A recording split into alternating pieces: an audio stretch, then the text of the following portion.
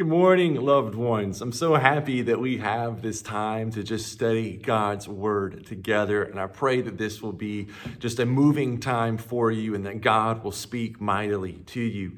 We have a powerful text today, so let us open in a word of prayer and then we'll jump right back into Matthew chapter 7.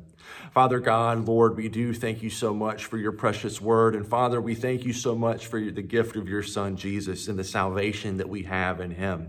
Father, I pray that you will just speak to us now, that you will give us ears that are ready to hear, that you will give us hearts that are ready to hide your word within them. And Father, I pray that you will increase our understanding and our belief so that we might follow you more faithfully and more obediently. Lord, we pray this in the name of Christ. Amen. And so, loved ones, I want to start off today by telling you a story. There was a song that was released in January of 1953, and it would go on to be one of the most iconic country music songs of all time. It would go on to be this particular artist, probably his greatest hit, and this song would be covered again and again, which just further reinforced the fact that this was a country music standard. And one of the great ironies of this particular song was that it was released about a month after the artist died. And this song that I'm talking about is, of course, Your Cheatin' Heart by Hank Williams Sr. And what makes this song so powerful, as so many of other Hank Williams Sr. songs, what makes them so powerful is its simplicity. In this song, we hear a spurned lover as he is singing to the one who betrayed him. And the spurned lover is saying to the betrayer that no matter how hard they try to go about life as normal, that at some point their cheating heart will tell on them.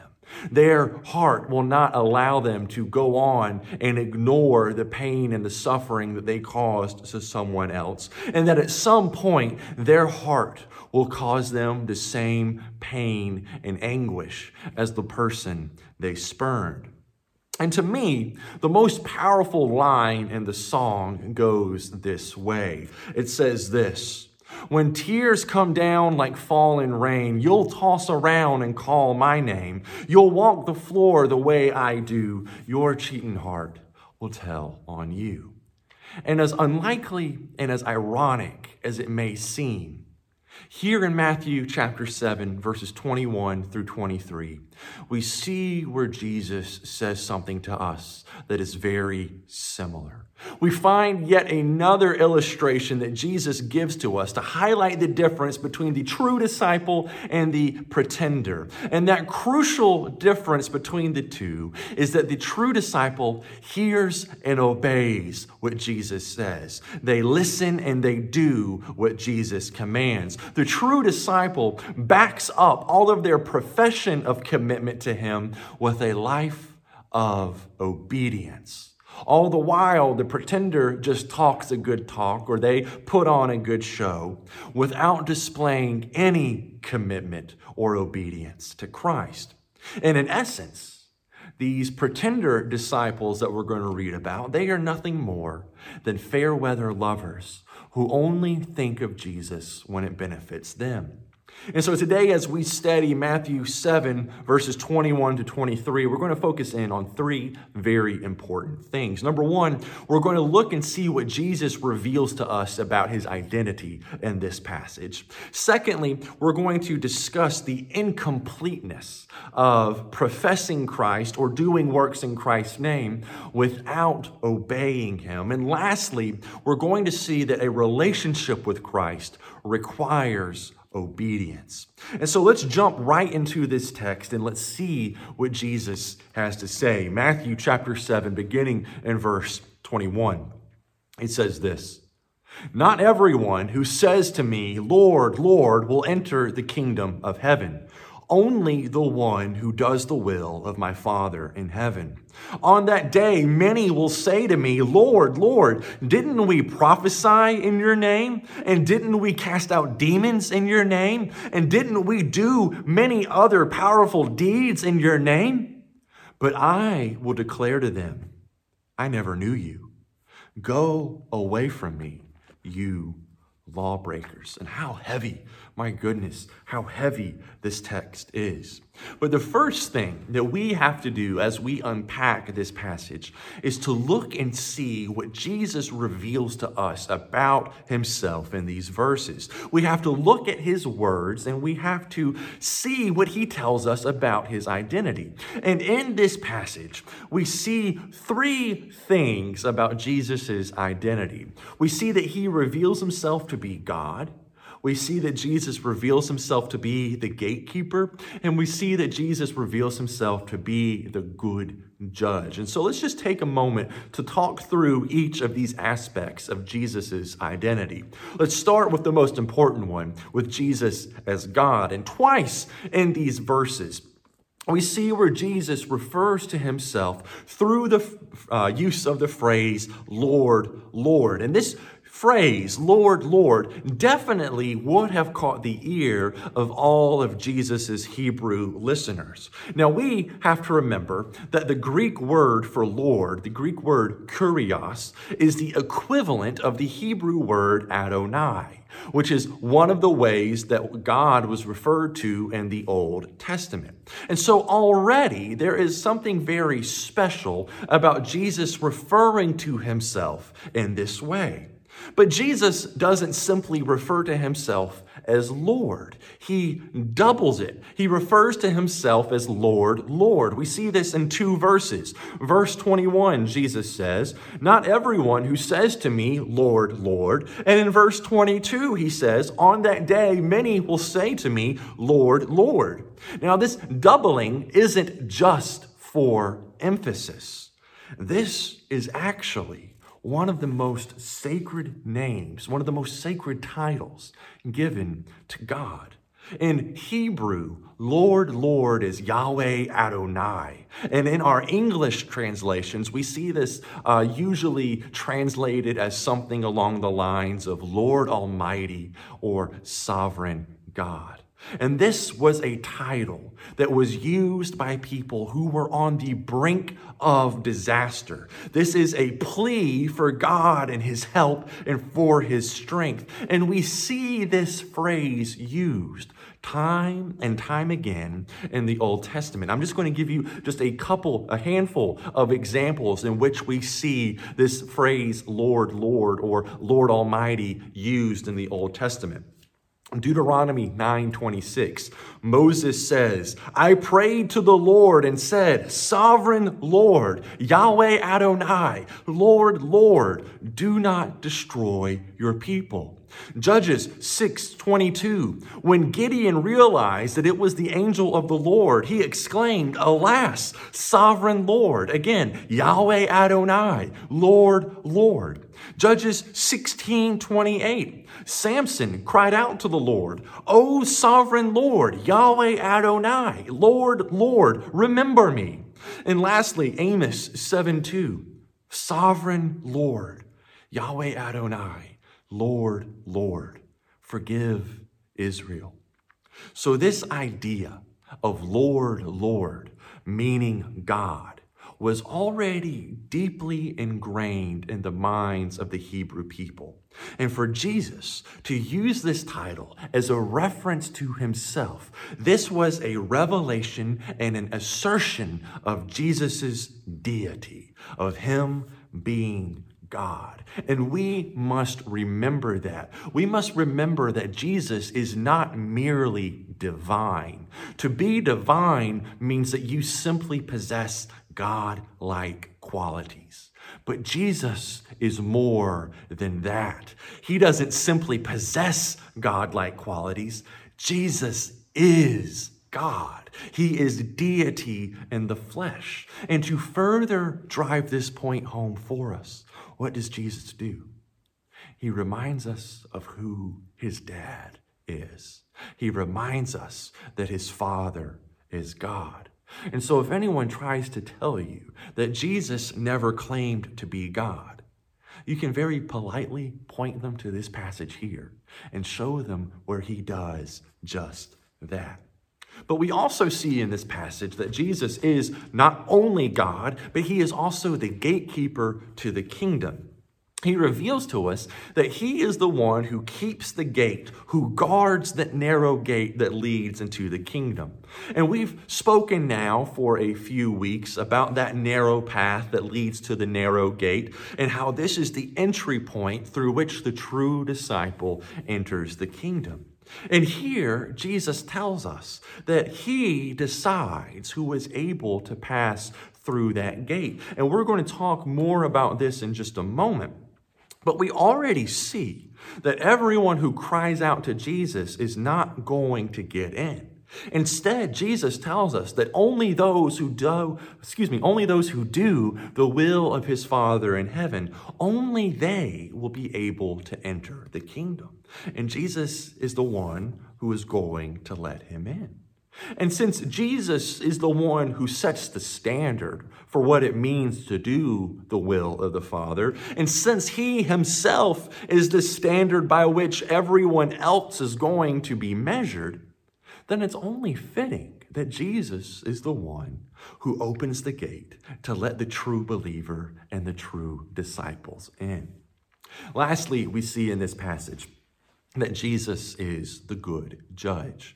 And this illustration that Jesus is giving to us, this is taking place sometime in the future. This is happening in the eschaton, in the last days. And the clue that lets us know this is found in verse 22.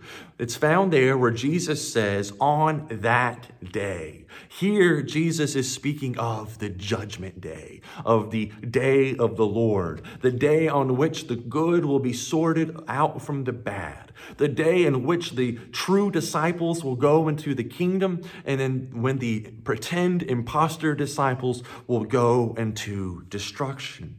And we see here in these verses that Jesus is the one who is acting as the judge. He is the one before whom everyone is pleading their case. He is the one whose power and authority people are appealing to. And he is the one who gives the judgment decree of banishment to the wicked. And all of this, all three of these revelations paint a very complete picture of Jesus's total and unrivaled authority over absolutely everything in this world and in this universe. Jesus could not have made it any more clear to us who he is. He is here boldly asserting that he is God. He is not like God. He is not somewhat God. He is not just a little bit less than God. Jesus is God, period. End of discussion. But the question is, do we accept this? And do we live like this is true? Do we live like Jesus is God? And do we devote a lifetime of worship and obedience to him? Or is Jesus just another good luck charm that we turn to when we need something from him? And remember, you can answer this for me however you want to. You can tell me whatever you want me to hear. But when it comes down to it, your fruit and your heart are going to tell on you. And if we move on to verses 21 and 22, we see here where Jesus highlights two very important facts to us. He tells us, first of all, that not everyone who cries out to him, Lord, Lord, will enter the kingdom, nor will everyone who does works, even works in his name, they will not also all go into the kingdom either. And though this doesn't really sound right to us, Jesus is making a very important point clear to us. And this point is this: it is not enough to simply profess that Jesus is God, nor is it enough to do works in his name. These things mean absolutely nothing if a person is not also backing up this profession and their works with a life of obedience. And let me give you an illustration that I hope will make this point make a little more sense to you. I can profess as much as I want to that I love my wife. But if I don't back up that profession with a commitment of devotion and a commitment to my wife, then what good is my profession? What good are my words of love? And likewise, I can go and I can do a lot of grand gestures. I can buy my wife nice things. I can do a lot of very showy things. But if I don't back those gestures up with commitment to her and a commitment to our vows, then what good are those gestures? There's a lot of talk of love and a lot of gifts given in the name of love in relationships where there's not even the faintest whiff of love. And the reason is because there's nothing strong that's binding that love together. There's nothing there to support those words or those displays. There's no commitment. Even a deadbeat knows how to say the right thing or to put on a good show from time to time. And that is precisely what Jesus is telling us here. If you think that simply saying, yeah, I believe Jesus is God, if you think that alone will get you into heaven, all the while you are continuing to live a life of rebellion and disobedience, then you have another thing coming to you, friend. Remember what James tells us in James chapter 2, verse 19. He says this, you believe that there is one God? Great. Even the demons believe that, and they tremble with fear. And if you're putting your hope and your faith in the fact that maybe you've done a lot of great works, even really important things like prophesying or casting out demons, if you're doing all of that and thinking that's good enough, then loved ones, you've got a rude awakening coming to you. You have to remember that even broken clocks are right twice a day. And the Bible is filled with stories in which God takes the talent and the work of even the most wicked, sinful people, and he uses it for his glory. One of my favorite examples of this is found in Acts chapter 19. And there Luke records this story. He says this, some Jews who went around driving out evil spirits tried to invoke the name of the Lord Jesus over those who were demon-possessed. They would say, in the name of Jesus, whom Paul preaches, I command you to come out. 7 sons of Sceva, a Jewish chief priest, were doing this. And on one day, the evil spirit answered them and said, Jesus I know, and Paul I know about, but who are you? And then the man who had the evil spirit jumped on them and overpowered them all. And he gave them such a beating that they ran out of the house naked and bleeding. Loved ones, what I want you to hear is this. The words of our mouths and the works of our hands are meaningless if we do not back them up with obedience to God. We can memorize all the scripture we want. We can sing all the hymns we want. We can show up for all the worship services we want. We can put all the money in the plate that we want. We can do all the right churchy things at the right churchy times. But if we are not backing those things up with a commitment to obedience and a commitment to honoring God in everything that we do, then on the judgment day, we will be met by a closed gate. And Jesus will say to us, sure, you said some good things. Sure, you did some good things, but your heart was never faithful to me. You never obeyed me. So get away from me, you worker of evil and iniquity. And so, loved ones, we have to ask ourselves, are we just professing with our mouths? Are we just going through the motions and doing things that look good, or are we backing these things up with a commitment to obedience? And by now, we should be coming to the understanding that being a true disciple requires obedience above everything else. Yes, we must profess and confess that Jesus is Lord. Yes, we must go and be about the work that he has left for us. But above all, we must obey him. And we see in verse 23 of this passage one final critical component of true discipleship. There in verse 23, Jesus says to the pretend disciples, "I never knew you." And how terrifying these words must be to hear. But they reveal something crucially important that we need to know. There, the word for know in Greek is gnosko, and it refers to, or it means to have a relationship with. It doesn't mean know in the sense of knowledge, like I know about something, because let's remember, Jesus is God. He knows us. He has more knowledge of us than we even have about ourselves. But here, Jesus is saying to these pretend disciples, I never had a relationship with you. And so, loved ones, we see that salvation is relational.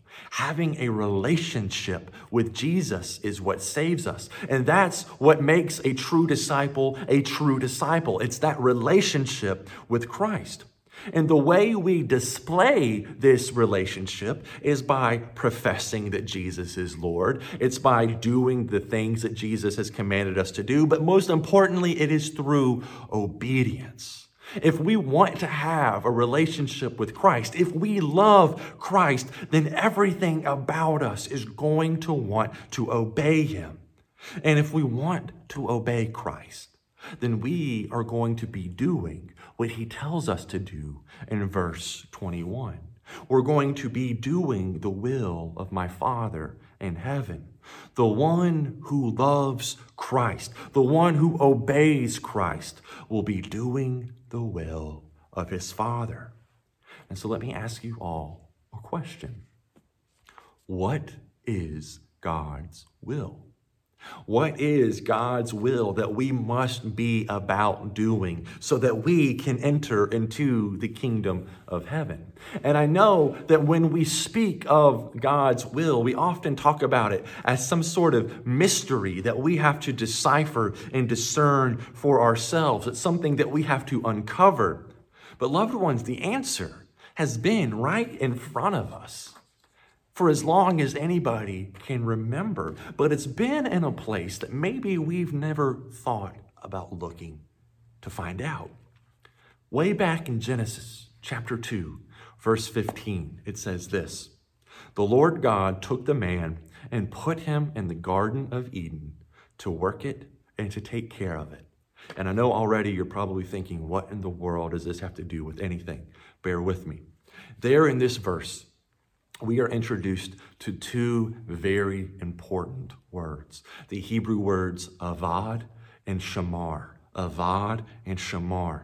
Now, in our English translations in this verse, we often see it translated as something like cultivate or to maintain or to keep the garden. And the idea is that Adam was placed in the garden to take care of it.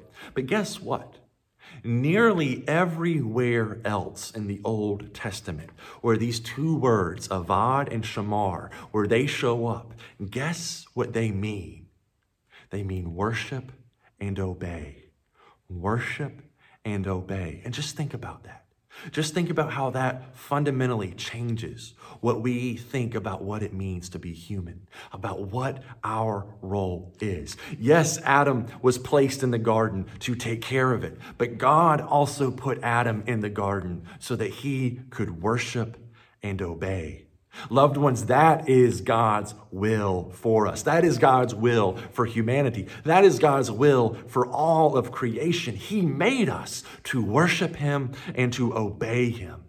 And the entire story of the Bible is about how God cleans up the mess that we made when we disobeyed him, and how he is going to make us able to do once more what he created us to do. And God is going to do this by sending Jesus to us to make us able, to make us capable of worshiping and obeying him once more.